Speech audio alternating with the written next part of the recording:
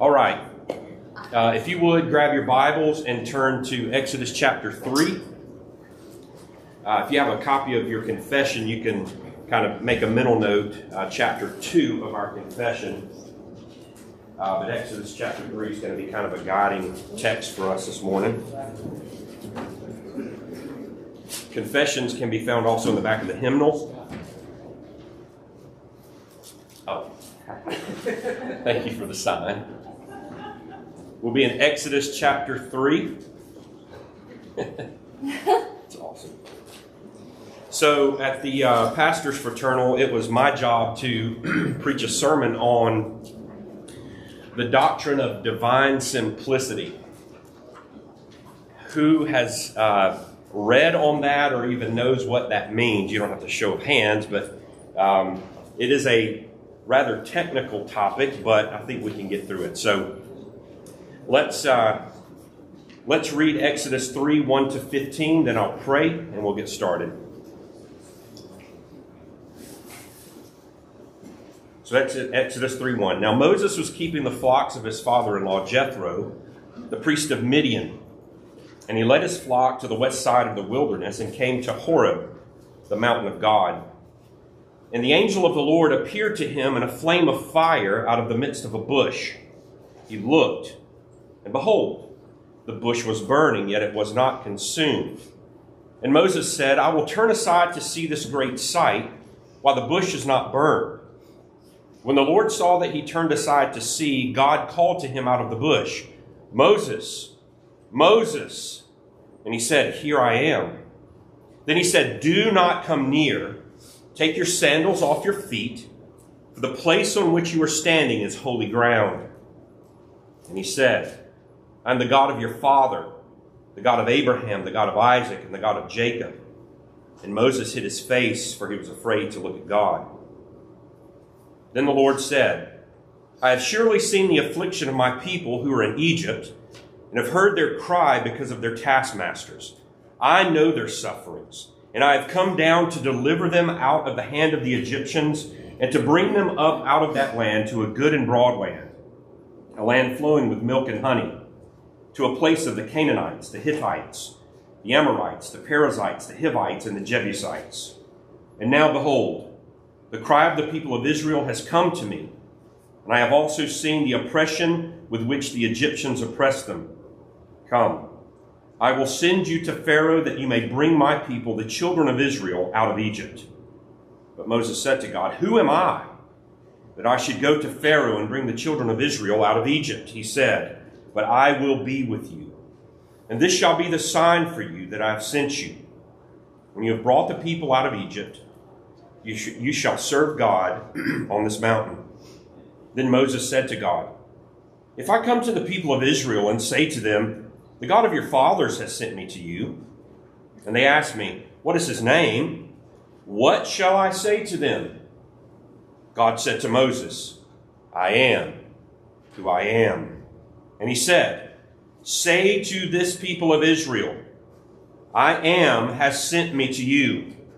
God also said to Moses, Say to the people of Israel, The Lord, the God of your fathers, the God of Abraham, the God of Isaac, and the God of Jacob, has sent me to you. This is my name forever, and thus I am to be remembered throughout all generations. Let's pray.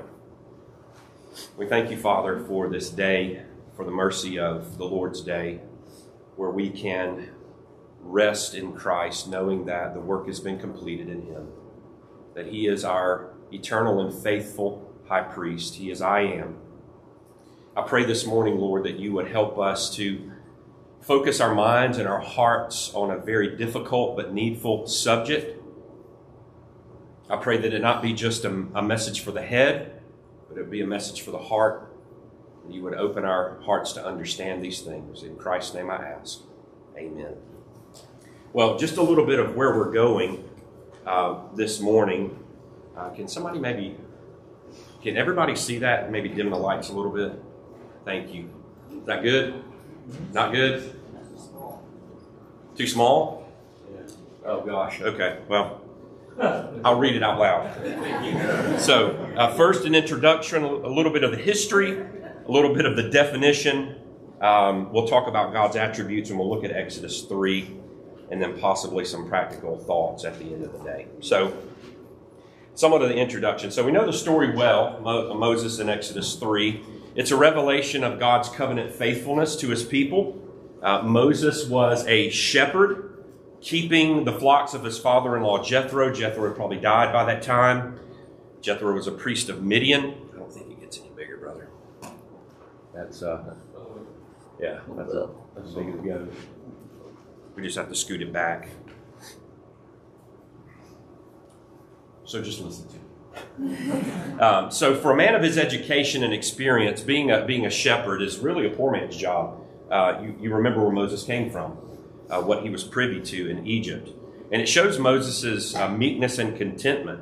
But it also affords us a beautiful picture of how at one time this man had known all the heights of intellect and access to information that Moses had in Egypt. Yet when he encounters God in the calling of God and the revelation of God to Moses, Moses was brought to take off his sandals because he was standing on holy ground.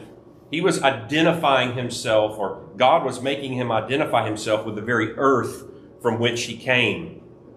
And this vision, this experience that Moses had in the burning bush really was a paradigm for the rest of Moses' ministry. As a servant in the house of God, it was indispensable for Moses to get who God was in the revelation of himself. And it also was very practical for the people of God as they traveled through the wilderness. And so everything we learn about God through Moses' ministry is really tied to this encounter. Though it comes in the book of Exodus, we don't know anything about Moses' life before this event, and I would argue that this was Moses' conversion. He encountered God here for the first time. God called him not only out of the world, but called him to himself to be a servant in the house of God. And this revelation of God in the bush, in the burning bush, was, among many other things, a revelation, a space-time illustration of God's singularly simple being. So that's our task this morning, to talk about the simplicity of God. It may be strange to you to think about the word simple, because when we talk about someone in life who is simple, we normally say something like they lack the sophistication to live life in a full manner. They're simple-minded. We have more respect for things that are very complex. Any mechanics in the room, if you've ever worked on a 60s model Ford F-100, and then you go to a Tesla, you think, okay, well, the Ford is a lot more simple and the Tesla is a lot more complex. When we talk about the simplicity of God, however, it's not a matter of complexity makes him somehow more efficient or better. To call a man simple is really kind of an insult sometimes. But to call God simple is to really give him glory in such a way that pushes the limits of our own minds. Perhaps nowhere else are we brought to really the precipice of the ineffable glory of God than when we consider God's simplicity. So, like with many things, our minds can't fully comprehend this, but our faith can apprehend this. Does that make sense? Where our minds can't fully comprehend, we can believe by faith the revelation of God in and of himself. And so Herman Bavinck aptly says that mystery is the lifeblood of dogmatics. Mystery is the lifeblood of dogmatics. Dogmatics being teaching about who God is. So here, we're able to apprehend but not comprehend. God is ultimately incomprehensible. So the simplicity of God really is a doctrine that's been confessed since the early church. I'll rattle off some names. If you don't know those names, that's okay. Irenaeus confessed the simplicity of God. The three Cappadocians, Gregory Nazianzus, Gregory of Nyssa, Basil of Caesarea, Augustine the medieval scholastics, the Reformed, the post-Reformation Reformed Orthodox. All of these have made a confession about God's simplicity. Now, it's not always been treated, though, as a formal attribute of God like love or justice or mercy or wrath. But it has been understood and taught by the church over the ages. Many in the Reformed tradition identify God's simplicity as a defining category, but not a formal attribute.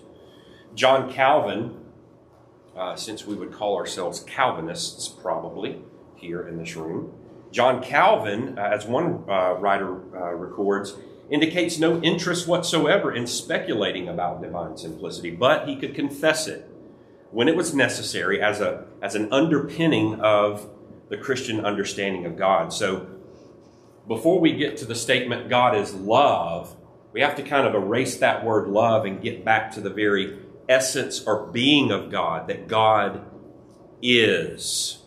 And that's what we're considering this morning, the godness of God, okay? That's hard for our minds to think about, but I hope to make it practical. So you may be surprised our own confession, 1689, Second London Baptist Confession of Faith, never uses the term simplicity. We can't fall into the word concept fallacy, however. One theologian has said, what may be by sound logic deduced from Scripture, that is what is necessarily contained in it, has the authority of Scripture itself. So whatever we can deduce from Scripture soundly by logic, that which is necessarily contained in Scripture, has the authority of Scripture itself. So simply because the word simplicity is not there doesn't mean the concept is not there. Okay, we can't fall into that word concept fallacy. So our confession articulates the doctrine of simplicity in an obvious way when it confesses God's oneness, that his subsistence is in and of himself. And then more explicitly, when it says that God is without parts. If you look, you don't have your confessions, that's okay. But you have in paragraph 1 this more full statement that says, the Lord our God is but one living and true God, whose subsistence is in and of himself. For you theologians in the room, that's aseity. He is a se. It's a Latin phrase for saying in and of himself. Infinite in being and perfection, whose essence cannot be comprehended but by anyone but himself. And here's the phrase, a most pure spirit, invisible, without body, parts, or passions. Now, our pastor this morning is going to probably explain that without passions to us. But we're talking about that God is without parts this morning. God is without parts. So this claim is further supported by a text that backs up this chapter in Deuteronomy 6. Deuteronomy 6, 14 and 15 reads, therefore, watch yourselves very carefully, since you saw no form on the day that the Lord spoke to you at Horeb, out of the midst of the fire, beware, lest you act corruptly by making a carved image for yourselves in the form of any figure, the likeness of male or female, etc. So we begin to get a clue into how God views idolatry. Idolatry is this thing that we form with parts, either in our minds or with our hands. And so God gives us a warning in Deuteronomy 6. Watch yourselves very carefully, since you saw no form. Since you saw no form. So we can see the spirituality of God here. You saw no form. I have a form. Okay, I'm a body with parts.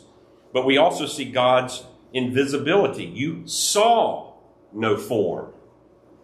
So from this his most pure spirituality and his independence, his dependency on creatures, he has no dependency on creatures. From him and through him and to him are all things, right? From this, we reason that God has no parts. No parts, no body, no parts, no composer, no composition. Okay? Since God's subsistence, his life, his being is in and of himself, he's not made or composed. He has no components. And unlike the idols of the nations, he has no parts. If you read Isaiah 44, Psalm 115 is another one, where God gives this scathing rebuke in Isaiah 44 of the gods of the nations. They have eyes but can't see. The idol worshiper fashions the God together and then yet worships that thing he's fashioned. What we're talking about here is a God that has no components. He's not composed of anything. So our confession further says that we worship one God who is not to be divided in nature and being. So as Baptists, we have historically confessed the simplicity of God twice in our own confession of faith. We've said this is a doctrine we believe twice now. And so that's very, very important. The only confession that I know of that uses the word simplicity in just plain terms is the Belgic Confession of 1561. And you have to remember, again, I'm giving this information to pastors, so they're just like, whoa, they love this kind of stuff. Belgic Confession of 1561 says, "We all believe in our hearts and confess with our mouths that there is a single and simple spiritual being whom we call God." Pretty straightforward, terse statement there. So this begins to kind of clear up, by way of definition, what we mean by divine simplicity. So what is a definition of divine simplicity? How could we kind of boil it down to a definition? To say that God is simple is to confess that he is a perfect unity without composition or division. Okay? Maybe the next slide will help with that. He's a perfect unity without composition or division. That is the rear subframe, a diagram of the rear subframe of a 1990 300 ZX, Nissan 300 ZX. One of my favorite cars of all time. Okay? That helps. Yep. God is not made of multiple parts composed together to make God God. All right? Any mechanics in the room, they're like, yeah, now you're talking my language. Guys know what this is. So that's just one aspect of a car. All of those parts come together to make a rear subframe, to hold your wheels together so that you can go down the road.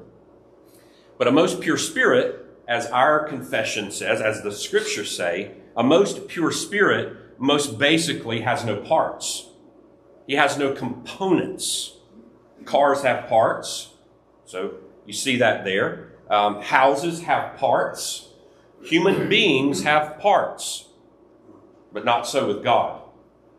He's not the final product of an assembly line of things more ultimate than himself, by which those things added together make God who he is. It's not like an assembly line of love and justice and mercy come down the line and there's someone grabbing those parts, putting them together, and the final product at the end of the assembly line is God. That's not our God. So what is a part, you ask? We're talking about God has no parts. Brother Brandon's going to talk about God has no passions. Well, what is a part? We confess God has no parts. So tune your mind in here. This is a very dense statement, but it's true.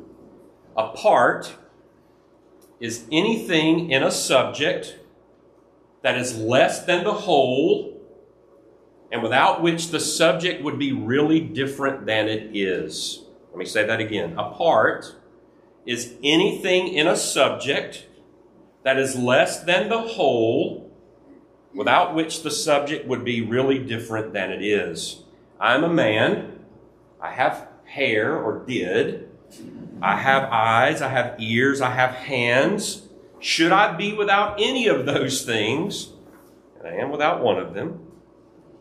I don't cease in my nature to be a man.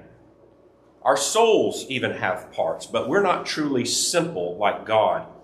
When we sin, the soul that sins, it shall die, the scripture says. But when my soul sins, I expose the fact that I can lack a part. I can lack faithfulness. I can lack joy, contentment, or wisdom in my very soul. Because I am fundamentally a parted man. I'm made up of things. Maybe this would help. This is a Lego man. Every parent in this room has stepped on one in the middle of the night with your bare feet and wondered why in the world you bought them for your children. So this is a Lego man. He's fully assembled. He's fully assembled. His head is less than the whole of him, and without his head, he's no Lego man.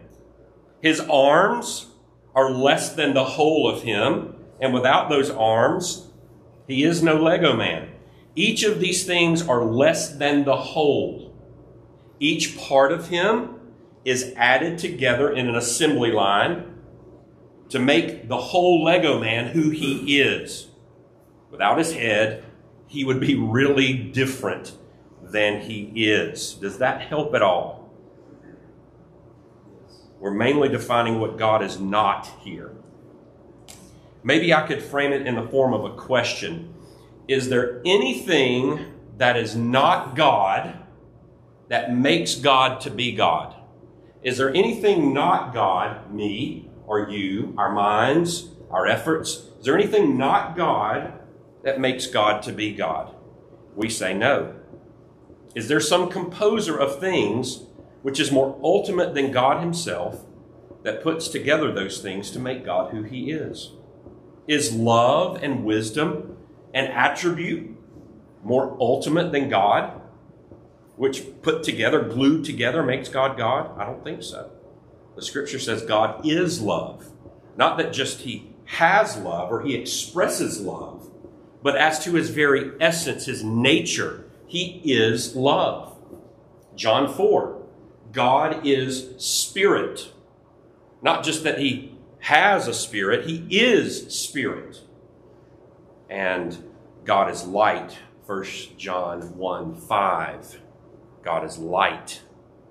Keep that idea of light in your mind. We'll get there in just a moment. God is the first being. We confess in him we live and move and have our being. We have being, beloved. He is being. We have being given from him, given by one more ultimate than ourselves. He is being. He's life itself. His life is possessed by none more ultimate than himself. Think about this. To affirm that God has no parts, the 300ZX up there that we looked at, to confess that God has parts, if God is composed, if God has parts, that would be an explicit violation of the second commandment, would it not? Our minds compose idols, and we worship and serve them. Our hands compose idols, and we worship and serve them.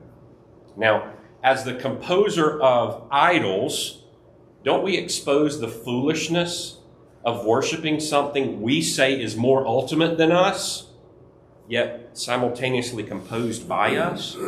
Isn't that the foolishness of idol worship? The man takes the log, carves it, and worships it, and then throws it into the fire to warm himself.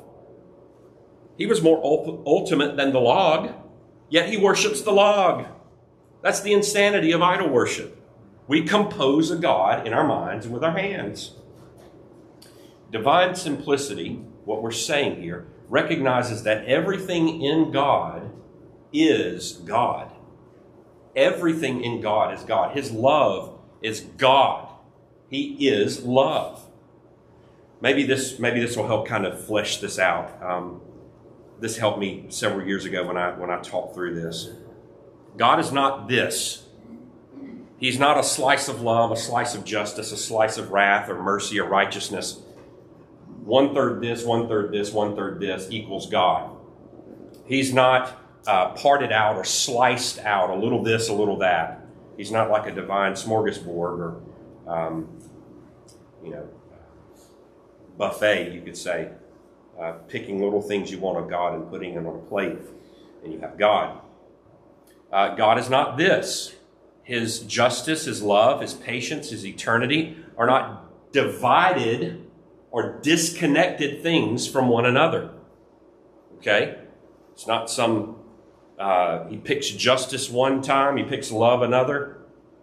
Those things are not divided in God. They are distinguished, but not divided. And God is not this. His attributes are not kind of super glued to His essence, like we wear clothes. I have a jacket on. I can take the jacket off. God's love, God's justice is not on Him, worn by Him. Those things are not true of God. God is His attributes. So that means that His attributes are identical with His essence. And I'm going to have to rush through these. Herman Bavinck again states that the fact of the matter is that Scripture, this is his quote, to denote the fullness of the life of God, uses not only adjectives, but substantives. It tells us not only that God is truthful, righteous, living, illuminating, loving, and wise, but also that He is truth. He is righteous. He is life, light, and love, and wisdom. Augustine says, in God, to be and to be just are all the same thing. To be and to be just are all the same thing. But think about this. If I have not love, I remain a man. Love is an attribute of myself that can be removed that doesn't affect my manhood in a sense. If God is without love, however, He ceases to be God. God can't just have love. He is love. And if He's without love, He ceases to be God. To be and to be love is the same in Him. And I wish it were more so in myself. This is part of the practical application we'll get to in just a minute. The division of my heart and my passions for various things in the world, I wish were more united in love. So also this means His attributes are identical with each other. I'm going to rush through these. Maybe a picture will help. We don't confess a division of God's attributes. His attribute of love is not divided in a strict sense as one thing from another, from one another. Okay? Ed and I share a common humanity. But Ed is not me and I'm not Ed, and we are a division of one thing from another. God's attributes are not that way. We can distinguish between them, but we don't need to divide them. Think about it like this. My body and my soul can be distinguished, right? I can distinguish my soul from my body. You can distinguish light from heat. But if I divide my soul from my body, what happens? I'm a dead man. So there's no problem in saying God's attributes can be distinguished. This actually helps us think about the Trinity. There's no problem in saying God's attributes can be distinguished, but not divided. Okay? There's a real danger in saying that God's attributes can be divided. And we don't confess that God's attributes can be divided. Our confession actually uses very specific language of distinction, not division. Not division. So, following me so far? Okay, maybe not. All right. So maybe this picture will help you. I have a prism at home. If you've ever seen these things, it's really cool. I put it out in the sunlight. You get the pure, undivided oneness of light refracted through creation to slow down that beam of light and fan it out to see the various things, the distinctions of the things in that one beam of light. So the undivided, simple, and pure light of God's essence is seen by us, known by us, and experienced by us, slowed down, as it were, through the prism of creation, and ultimately in the person and work of the Lord Jesus Christ. In Him was the Godhead, the fullness of the Godhead dwelt bodily in Him. So our minds can't fully conceive how these things can be, in the divine essence, but we can distinguish his attributes of the one simple being of God by their effects in the world. Richard Muller says this: these effects, these operations of God in the world, rightly and genuinely reveal the identity of God, indeed the indivisible essence of his utterly simple Godhead. Maybe you've seen this. Pure white sunlight refracted through a raindrop. Now, who knows what you get when that happens? You get a rainbow. So even in that, in the account to Moses, when God reveals the bow in the clouds, and that Hebrew word there is not meant to be like a pretty frilly bow in your hair. It's actually the Hebrew word for battle bow. It's as if God's justice is cocked and aimed at himself. I've set my bow in the clouds, and it's bent toward me, saying that our salvation would come from him. So you see the pure light in which every color is contained, being bent through water, slowed down, so that we can grasp something of the essence of what pure light is. And we see that even refracted in a rainbow. I think it's a beautiful picture. Well, really quickly, back to Exodus 3. We began there. Let's look there again, just with kind of some of these thoughts running around in our head. There are two places in this encounter, and we're going to have to hustle, where God gives us a revelation of the simplicity of his being. Look at verse 2. Exodus 3:2. The angel of the Lord appeared to him in a flame of fire out of the midst of a bush. He looked, and behold, the bush was burning, yet it was not consumed. Simply put, this is a revelation of God's independence. He needs nothing to burn, as it were. His aseity. He has life in and of himself. And this is what we see in the burning bush account. The fire that was in the bush was not dependent on the wood to burn.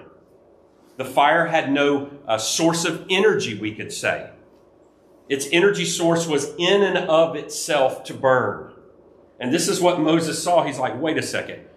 This is a fire unlike any fire I've ever seen. Every fire I've ever known has a log to help it burn. And here is a fire that's burning apart from the wood. Behold, is what he says. Every fire has a source, no oxygen, no fire, and the fire was a pure fire. It was not dependent on the bush for its energy source to burn. And so we see a revelation of God's independence here, and therefore his simplicity. He's not composed of energy sources to make him who he is. If God is dependent upon anything, someone or something more ultimate than himself had to compose him, which is more ultimate than God. We've learned in Hebrews 3 that every house is built by someone, but the builder of all things is God. The builder of all things is God. He's not built or composed by anything, not even his own attributes. And it was fascinating to think about this because when Moses penned those words in Genesis 1:1, in the beginning God had to give him some sort of way to take a theological concept and put it into words through divine inspiration. And so when God, through Moses, penned, in the beginning God, that was a statement of God's simplicity. Who was before God in the beginning to make him who he is? Nobody. No thing. It was a space-time revelation of really what we see in the burning bush. But secondly, and quickly, we see God's revelation to Moses in verse 14. Look at verse 14. So Moses says, if I come to the people of Israel and say to them, the God of your fathers has sent me to you, and they ask me, what is his name? What am I going to say to them? How am I going to correlate this message with what they've already considered among themselves? Now, Exodus 3:14, God said to Moses, I am who I am. That's a beautiful statement of the independence, the aseity, and the simplicity of God.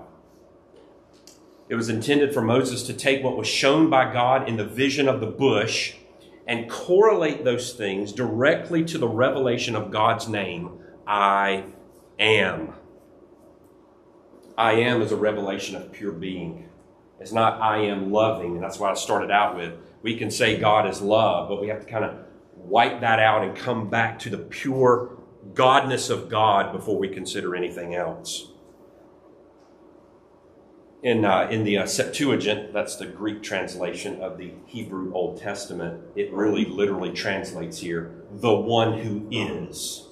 Haon is the Greek there, the one who is. God is irreducible in his self-revelation, none more fundamental than him. There was none behind him, there was none antecedent to him, making God who he is. But then he also reveals himself to his people. Look at verse 15. He doesn't leave it there. He gives some, as we saw, pure light, and then he refracts that light through the covenant revelation. He breaks it apart to help us see who he is. He says in verse 15, the Lord, Yahweh, the God of your fathers, the God of Abraham, the God of Isaac, and Jacob. And that's an expansion of this singular pure light, the simple essence of God, refracted through the economy of salvation. So I think what we've seen so far is very true in this account with Moses. Now, before we wrap up, I'm going to run through at warp speed some practical things, what that means for us practically. And I know you guys your head's swimming right now. I get it. So probably first off, we need to think about divine simplicity gives us a way of speaking about God. We don't just get to talk about him however we want. We talk about him the way he's revealed himself. We'll see that in Deuteronomy 6 this morning in a passage we read together in worship. Moses asks, who shall I say sent me? And God says, I am who I am, and then gives him the vision of the burning bush. And so Moses received a way to speak about God, not only who he is among us as he acts in love and mercy and wrath, but who God is in and of himself in eternity. The revelation of I am underpins the Christian understanding of God, and especially the Trinity. It gives us a really firm creator-creature distinction, and this is the danger. We've already hinted at it twice. Anytime we worship an idol, anytime we fashion a God in our minds or with our hands, we are melting the creator-creature distinction. And God is not us, and we are not him. And maintaining those two distinctions throughout our Christian life is vital. And many Greek philosophers did just that. They thought about God apart from divine revelation. And so they formed a God of their own making, a God who's unlike the revelation of God here. Really, Aristotle points almost to this disconnected, cold sky magnet that's kind of dragging the world along behind him. He doesn't have the revelation of the simple being of God revealed to us in the economy of salvation, a God who's relatable to us in those things. Aristotle knows nothing of that God. Simplicity grounds our worship of God. He's ultimate reality, beloved. We have nothing else to go to in our worship than God. We don't look to the composer of God, someone back behind him, behind the scenes like Wizard of Oz. Okay? We worship God as ultimate in our worship. He's the supreme object of worship. It grounds the Word of God. If the revelation of God in the burning bush gave Moses this ultimate object of worship, it also gives him an ultimate word for worship. Okay? Over and over again, the people of God are called to the ultimacy of the Word of God. God's Word is final. We would say something like, in the Reformed tradition, sola scriptura. We get that idea because God is singular in his essence. When he speaks, it's final. It's final. Is that mine? That's cool. Okay. Let's keep going. Simplicity grounds the preaching of God. So, brothers, this is mainly for you guys, but think about this.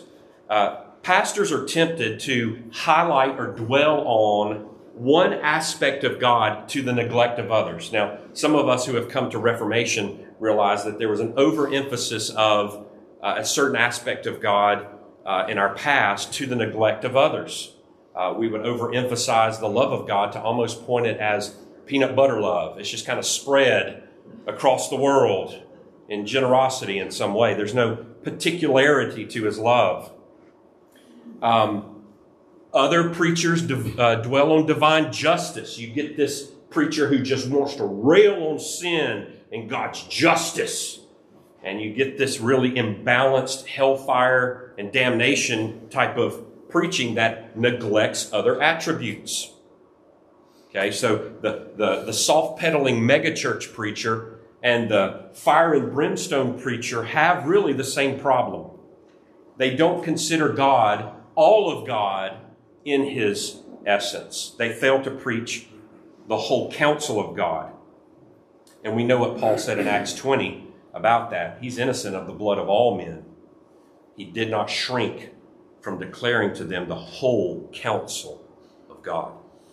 And then finally, just to wrap it up in 2 minutes, simplicity, this doctrine of divine simplicity, grounds our sanctification. Our sanctification. It grants us a deep consideration of the archetype of our sanctification. We remember the passage in Isaiah 6 when Isaiah saw himself in the light of a holy God. What did he cry out? Woe is me, I am undone, disintegrated. The parts of me in light of a holy God, when broken apart and considered in and of themselves, I'm undone. His holiness blasts my existence apart. He saw all the parts about him that contradicted who God is, which were out of harmony even within himself, and bore no correlation to who God was in his holiness. So I think we can say something like this. The singularity of our love for God is an echo of that greater reality that God is simple, and therefore he's not self-conflicted. We come here every Sunday morning, every Lord's Day, because we're a conflicted people. We're a people who have divided interests, who have divided loves, who have sinful passions, plural. And we're coming here under the one word of God to worship the one true living God, to say something like with David in Psalm 86:11, unite my heart that I may fear your name. Right? As you go throughout the week, you think, why are my loves so divided? Why do I not love God more? It's because our hearts are divided. And if God has the heart, he has every part of you, from the core of a man. And so God commands something like this: love the Lord your God with all your heart, all your soul, all your mind, and your strength. So God's taking the multiplicity of who you are, that Lego man who has disconnected parts and passions, and he's uniting them into a singular love unto him. Unite my heart to fear your name. Make those disparate and disconnected parts of me, God, singularly for you. So the singular, simple essence of God is the grounds for uniting the different parts of our heart to worship. And we cannot fathom a God in contradiction to himself. And so if we can, then we can never expect to be any more than a contradictory people. So this is just a jet tour at 600 miles an hour concerning the simplicity of God. I hope that it's given you something to think about, and especially in light of your own sanctification as a Christian who's following the Lord. Maybe we can cry out together this morning, unite my heart, O Lord, to fear your name. Okay? So let's pray together.